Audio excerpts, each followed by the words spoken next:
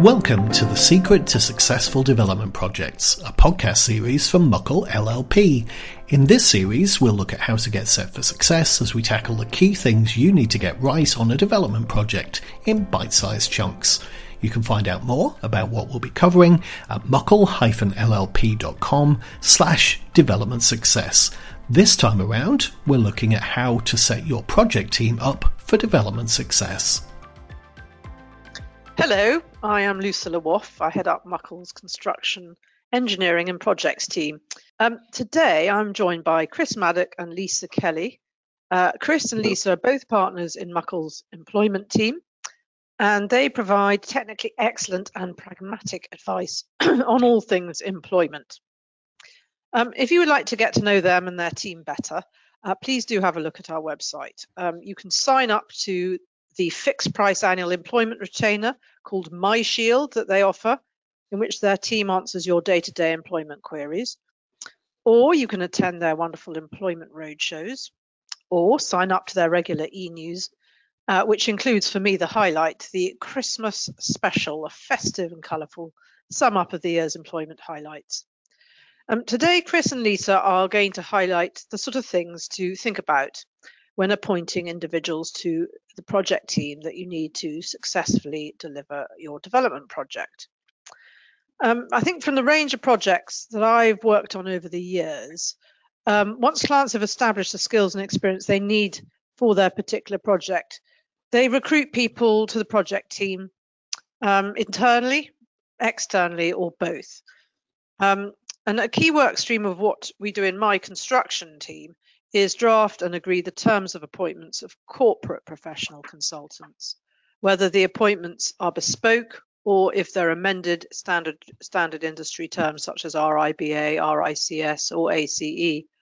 And we're going to have a separate episode on those corporate terms later in the podcast series. What this episode is looking at is the sort of things that clients need to think about when taking on individuals, whether by way of employment or consultancy or secondment. So Chris and Lisa, please can we just start with employment and consultancy? What are the core considerations from the legal point of view that clients should look at, on the one hand when employing people, and on the other hand when appointing individual independent consultants? I think Lisa and I are going to approach this as a tag team, Lucilla. So I'll probably start some sentences and finish them off and vice versa. So I guess for us, status is everything. So we're really interested from the beginning what the employment relationship will be with the people that you want to use in helping manage your project. So at both extremes, there really is the sort of self-employed consultant that we'll come back on, talk about a little bit in a moment. But there's also the traditional employment model. So there are real benefits to an employment model in terms of control in particular. So if you employ somebody, you tell them what to do, you manage their outputs, you manage their performance, and you have that capability to ensure that if there are design outputs or anything that has intellectual property connotation, so that belongs to you, because that's part of the employment relationship. I guess traditionally in the field that we're talking about, there are a lot of people don't want an employed relationship. They're used to moving from project to project, and many of them are set up because historically there were tax benefits of doing so as self-employed consultants, quite often as one-man band or small consultancy companies. And that is a completely different approach in terms of the contracting and in terms of the obligations. Everything you need to put in place has to be a pure matter of contract. And there are some tax considerations that you need to think about that we'll come on to in a second. But the importance of a consultancy agreement, especially where there's a limited company interface, is around understanding the nature of the obligations, insurance, professional indemnity, other insurance obligations that you want to have in place, and making sure you've got the right levels of control, the right levels of obligation to adhere to time limits and to adhere to the milestones of the projects that people are working on. So it's much more of a commercial negotiation, probably closer to the sort of things that you and your team lead on with the wider contractor negotiations. But for us, that it tends to be at either extreme. We don't get the middle ground, which is causing a lot of uncertainty for employment law currently of worker status traditionally, because you're talking about professional engagements usually, and it is either an employment or a self-employed arrangement. Is it worth just talking about IR35 and what that means potentially with a professional contractor, Lisa? Yeah, so I guess if you've got a contractor who operates via their own personal services company, then they could be caught by IR35. If it depends on the size of your client, Lucilla, and how big they are and whether they meet the minimum thresholds under IR35. But if they do, then it is worth making sure that is a consideration at the outset. There is a HMRC CES tool which is available on the internet, and that it helps with the status determination, but it's really important that you consider that at the outset. And although it's a tax consideration rather than an employment law one, and that sort of sits outside of our area of expertise, nevertheless, it's obviously an important consideration, and getting it right from the outset is really important, because if one of these consultants transpires to be caught by IR35, then the end client has to deduct tax at source, and if it doesn't, then it's going to be in trouble with HMRC essentially. So it's important that that is factored in at the outset. So even if somebody is purportedly a consultant for employment status purposes, they may not be for tax, and it's worth just thinking about that right at the outset. Mm-hmm. That's a very helpful summary of the sort of key points on employment versus consultancy. Could you now just talk a bit about what clients need to think about where they wish to take on secondees, which I find is quite a common approach, particularly where projects are being procured through a kind of joint venture or a sort of public-private partnership project, or private-private, public-public partnership? Mm-hmm. Mm-hmm. Well, I guess there's two angles to it really. One is again, the kind of commercial negotiation between the employer and the host. So the current employer of the employee and the organisation that they're going to be seconded to. And in our view, it's really important from a contractual perspective to have that secondment agreement in place, because there's some quite common themes again, but that secondment agreement will deal with things like apportionment of costs. So is the employer going to continue to pay the employee's salary, but will the host pay all of it or a proportion of it? Who's going to be liable if something goes wrong? So, and that might be from kind of a professional perspective in terms of if the employee does something that is negligent, or it could also be if something happens to the employee whilst they're seconded to the host. So, you know, if they were discriminated, for example, whilst they were on secondment. So it would normally deal with the kind of apportionment of liability, and then things like IP, so who is going to own the intellectual property that the secondee produces, if that's a relevant consideration. Obviously, it'll vary on a case-by-case basis depending on what the secondee's role is as part of the project.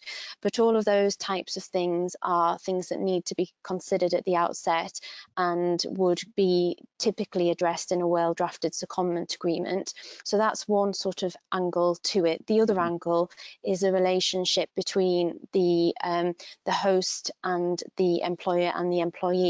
So the employee will continue to be employed by their employer, but obviously their terms of employment will be varied, because typically they'll be working on a different project. So that might mean that their place of work changes, or it may mean that their duties are changed slightly, their hours of work may need to be varied, all those types of considerations. So you would need a variation letter varying the employee's existing terms and conditions of employment. to cover those types of things.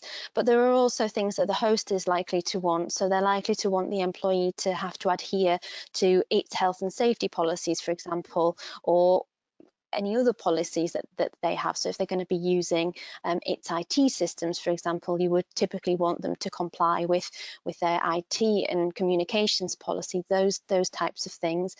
And equally, the employer is likely to want some protections as well, and things like saying that the employee won't go and work for the host for a period of time following the secondment, and that is something that would also feature typically in the secondment agreement between the employer and the host as well, because if you're doing this in good faith to try and get a project done, you don't want to lose your best people. So those are the types of issues that would be addressed in the secondment agreement, but then also there'd need to be a variation letter of the employee's current contract of employment, and typically it would be done by agreement with the employee. I think the only other thing we always think about is trying to actually build into that discussion about what happens at the end. So how does it unwind? What will happen to that person? And the most common question from a secondee, and perhaps it's less of a factor in construction projects where you go from project to project, is, well, where do I go back to? What happens at the end of this project? And actually just dealing with that proactively in the majority of secondment scenarios helps with that inevitable process that comes 6, 12, 18, 24 months down the tracks potentially. But I think it's slightly less of an issue in your sector than it is in some of the secondments and international secondments we deal with for other organisations. Yeah, no, that's great. So the client's got the project team, whether it's employment, consultancy, or secondment. But what in taking on these people, however this is done, what are the main risk areas for clients in relation to the people aspects of the project? And can anything be done to reduce or mitigate those risks? Yeah, so I think Lisa's right in terms of the secondment arrangements. If we're looking at risk as being the person that you place that individual with, so if our client is the person running that contract and we have a secondee placed with us, well, the majority of the things that you need to deal with can probably be dealt with by having the right to actually ask for replacement of that individual if the performance isn't at the levels it needs to be at, or the outcomes aren't at the levels that are needed to be with. And there's obviously a relationship management piece there. I guess if you're the employer of the secondee, which is quite often the side of the fence that we sit on, is that you're worried about the things that you can't control that happen on site. You're worried about sexual harassment, racial harassment, other things that commonly have happened, I'm afraid, in construction industry, and the construction industry is working very hard to address and deal with. And you want to be able to establish as the employer of that person who's seconded onto a project that you can fulfil the statutory defence, so that you've got assurances as to behaviours and how things will be dealt with and managed. I think the other thing you're always patently aware of is health and safety risks. So the risk of somebody being subject to some form of accident whilst on site is a concern. So identifying that risk, making sure the insurances that you've got cover that, and actually if there's back-to-back insurance arrangements needed from the people that you place people with, those things are dealt with. And I think increasingly as well, reputational risk management is also an important thing. So having clarity as to what people might say on social media or on self-publicity sort of things like LinkedIn, about what they're working on, the confidentiality of it, what comments are appropriate or aren't appropriate to be made. That's increasingly become a sort of risk management thing that we end up working with clients on, establishing a position from the outset in relation to. And I guess the other thing that, especially currently with labour supply issues, is actually the risk of continuity and maintaining resource across a long-term project. The job market is such currently that people can find work pretty easily. So if they're not happy at work, or there isn't an incentive for them to remain, that can be a significant factor in terms of us being able to deliver on a project for somebody. So we're increasingly asked to help with things like milestone budget bonuses, incentive payments, end of project delivery bonuses. And I think thinking about those incentives, thinking about the terms that apply to them and what happens depending on the way in which the contracts come to an end is increasingly part of the work that Lisa and I do. Can I just ask on that point, the risks you've just talked about are broadly applicable on whatever structure you use, aren't they? Whether you're an employee, a consultant, or a secondee. I mean, there might be nuances, but broadly it's similar risks regardless, isn't it? Yeah, I think that the difference is, though, where there's a secondment arrangement, those risks aren't all within one basket. So as an employer, you control all aspects of what that person does. You are on the hook for everything, but you also control everything. I think in a secondment situation, the difference is that you are placing somebody into a work environment that you don't control all aspects of, and you need to get that understanding of what the risk profile is, how realistic a risk is, how much you really need to worry about it, and what you can then practically do to deal with it. Part of that is sometimes in terms of indemnification and in terms of having contractual provisions which govern things. Part of it is met by insurance, and it really is just thinking about the project, thinking about any particular circumstances that will apply, and factoring that into the secondment sort of core terms, commercial terms discussions, and then trying to reflect that in any draft that we get asked to help with.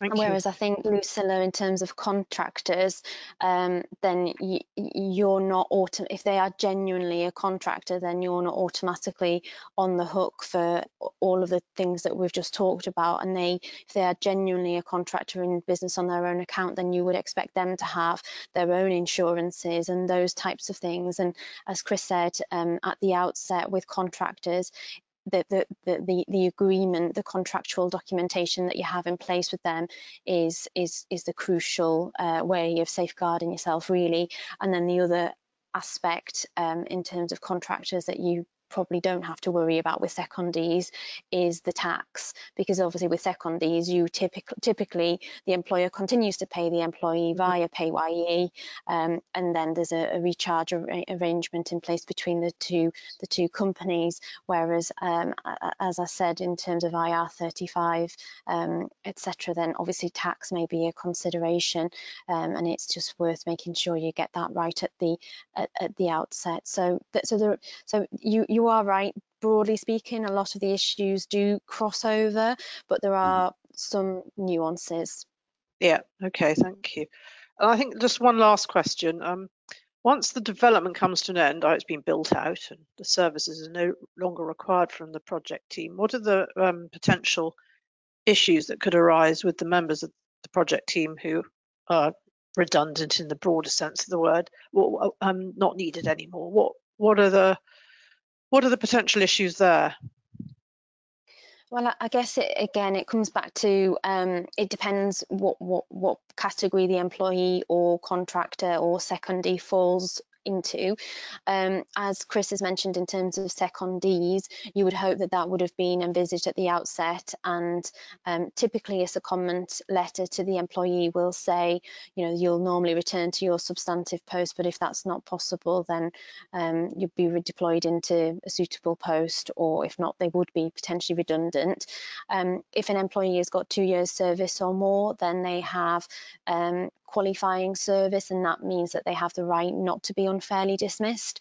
So as you sort of start to sort of ramp down on a project, it's worth kind of having an eye on this and start any kind of redundancy consultation process that you need.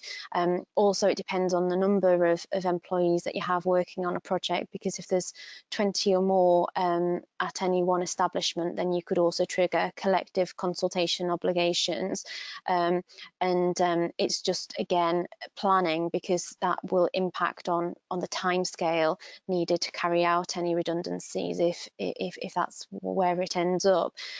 With contractors, and if the contract just comes to an end, and you would hope that the consultancy agreement will have either a provision in there under which the parties can give notice, typically a month, or it may be for a fixed term and linked to the project, so you would hope that it would just come up to an end at the end of the project. Again, that'll be a matter of contract, and the only issues that are likely to arise there is if somebody believes that they're not genuinely a consultant or a contractor and they challenge their employment status, and then that's when it can all unravel, which is why it's really important to make sure that this is looked at the outset.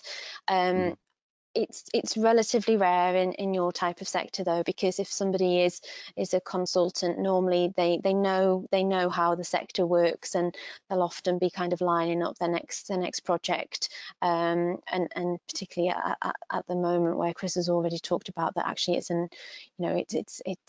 sort of heavily weighted against employers, if anything, because it's such a buoyant job market. So it hopefully, the contractual provisions will be sound, the relationship, you'll have got that right at the outset, and so with the consultancy agreement coming to an end, it should hopefully be relatively straightforward. I guess the only thing I'd add to that. Yeah, I think the only thing I'd add to that is increasingly with data obligations in all aspects of our working lives. I think thinking at the outset, again, as Lisa said, about what will happen at the end. So what will I need back from that independent contractor? What do I want them to keep? What might they need to keep for their records, for their professional indemnity insurance, in case there's any claim or anything that comes out the woodwork?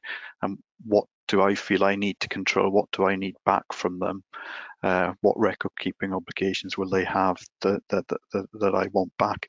That can be an important factor when you're doing the engagement piece as well, because obviously people move from project to project, quite frequently move from country to country, and actually tracing that person when you need some input further down the lines as to why a decision was taken in a certain manner at a certain time can increasingly become difficult. The more divorced you are from the project having come to an end, and that for me, and thinking about what level of cooperation there might be after the contract comes to an end and at whose cost it is, that quite often, frequently, I think, is overlooked when you're in the exciting bit of getting the project off the ground and all pulling together to get that thing done, not thinking about what happens if things don't work out, or actually if things arise after the project is finished, and what you then do about it can often be a consideration in either in terms of the secondment agreements we do, or in terms of the independent consultant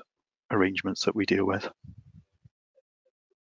That's really brilliant. Thank you very much. So not being an employment lawyer, what I've kind of taken away from this is that obviously it's important to have properly drafted employment contracts, consultancy agreements, or secondment agreements to make sure that everyone's thought about the risks and responsibility, and particularly what happens at the end.